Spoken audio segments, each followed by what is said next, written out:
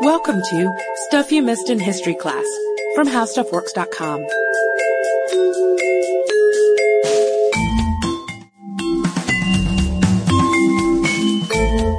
Hello and welcome to the podcast. I'm Katie Lambert. And I'm Sarah Dowdy.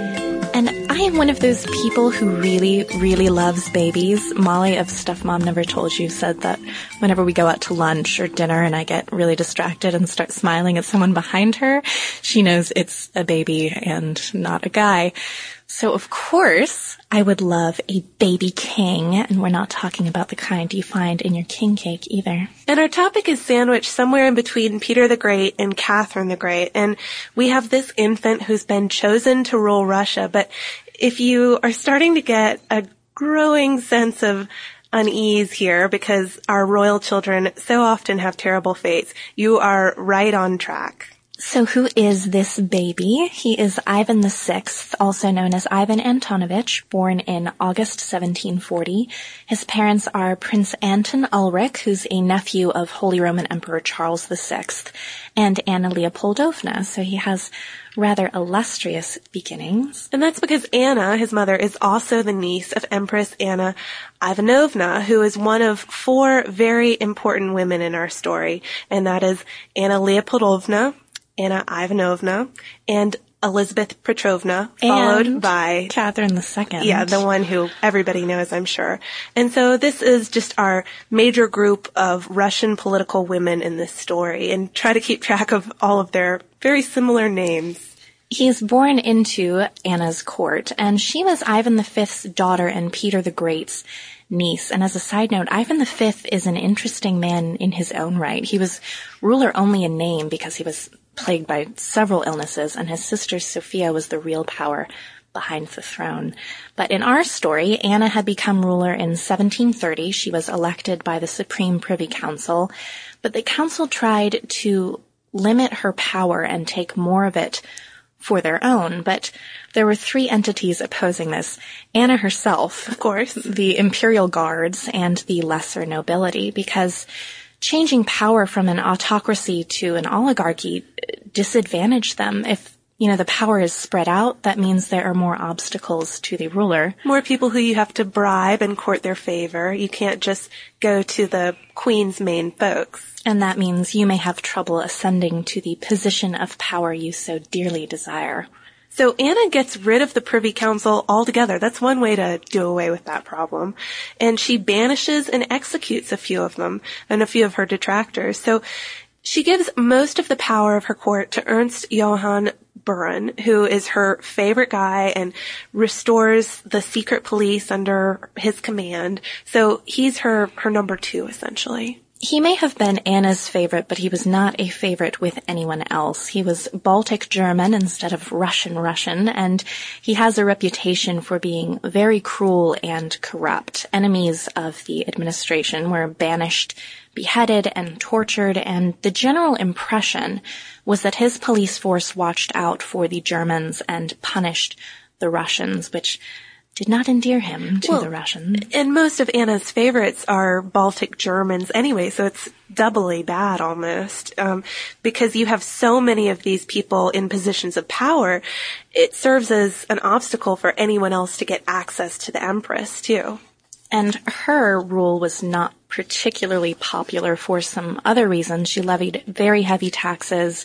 She liked humiliating nobles in front of the court, and she was rather an extravagant spender as far as clothes and gambling goes, which, again, the poorer people don't enjoy if you remember the story of Marie Antoinette. Well, and aside from her clothes and humiliating nobles, too, she does get involved in the War of Polish Succession, and she attacks Turkey, so other less endearing qualities. So, in short, people are very disgruntled. They don't much like their empress, and some, of course, blame the fact that she's a woman on the country's problems. So there's a sense of growing troubles for our empress here. So she must decide on a successor, and she didn't have children, but what about her great-nephew, Ivan Antonovich? Buren, or Ivan's mother, could serve as regent, and it's a good thing that she picks him when she does, because she dies in October 1740. Ivan VI is 2 months old, and he has the throne. So Burin is initially appointed regent, but he's very quickly overthrown by other members of the German clique and sent off to Siberia, as so often happens. And the men who overthrow him aren't that much better, though. They're just as unpopular with everybody else, and they don't even stick together. Their German clique is not very much of a clique because there's a lot of infighting, and it tears... What have we learned about infighting? It weakens your government. Yeah, definitely. So Anna Leopoldovna takes the reins. And she's Ivan's mother again. Yes, to keep all these Annas straight. She takes the power of the regent, but she's actually pretty out of touch with her people as well. And her foreign policies are unpopular. She too favors the Baltic Germans, so it just seems like more of the same. So we have an unhappy people, a baby ruler, his mother, the unpopular regent, and an infighting type of government. It's time for an uprising. So how about Elizabeth Petrovna?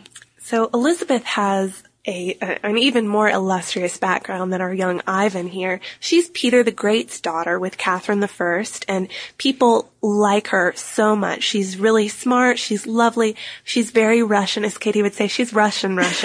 And she's Peter the Great's daughter. So, I mean, what more can you ask for? And she wasn't very politically involved until this rule of Anna Leopoldovna. And then her eye is on the prize. This is her chance if she's ever to have one. The high officials support her, as do the guards and plenty of foreign diplomats.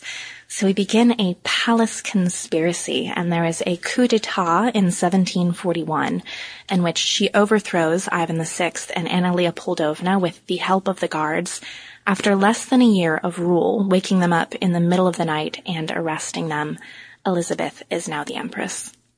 So after the coup, the family and their advisors are arrested, and the family is imprisoned at the fortress of Riga. They're actually exiled to Kolmogorye, but just because they're far away doesn't mean that they've been forgotten. And in December 1741, the new government demands the return of coins minted with Ivan VI as the figurehead, promising new coins in return. But what would you do if your government told you maybe send in all of your coins and sure, we'll give you new ones once we get yours?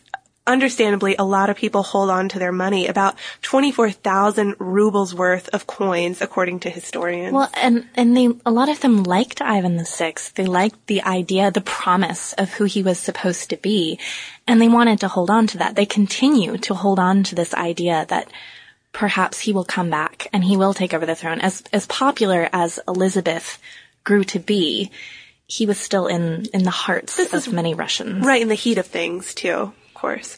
So life goes on for the exiled royal family too, and Anna actually has more children in exile before she dies in March of 1746, and these kids are eventually released because of course they're not so closely tied to the throne as Ivan is. Although they always stay not secluded, but in their own kind of private, a bit reclusive court because they grew up in exile. They've never quite had that socialization that they should have when they were little. Life doesn't exactly go on for Ivan. He's taken from his family at 4 years old, and he never saw them again. For most of his life, he was entirely isolated in solitary confinement under very strict guard. He was sent to Schlisselburg Fortress in 1756, and there he would remain for the rest of his life.